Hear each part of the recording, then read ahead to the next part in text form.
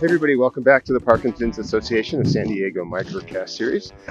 I'm your host, Jeff Seckendorf, trudging through the Dolomites. We got about a 6-hour walk in front of us today, and maybe a half an hour of that's done. So I'm here with Will from Luxembourg, or France, or wherever you're from. Wherever you want. So what brings you here to this? This is your first trek with us of the 5 we've done. So what are you doing here?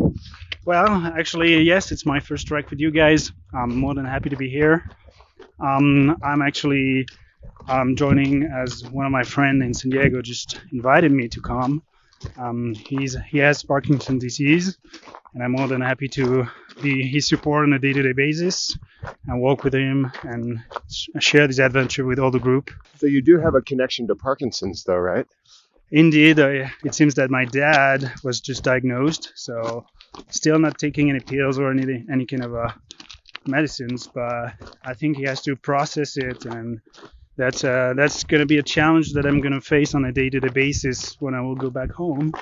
It's just him to accept this. Have you ever done anything like this before, or trek with a group of people with Parkinson's or anything like it? No, it's my first time. Really enjoy it.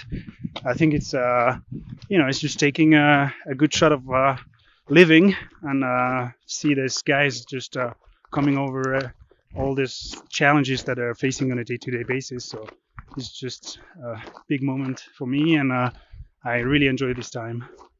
Can you look ahead to when we're completed in 4 or 5 days? And when you look back on this, what do you think you will have taken from it?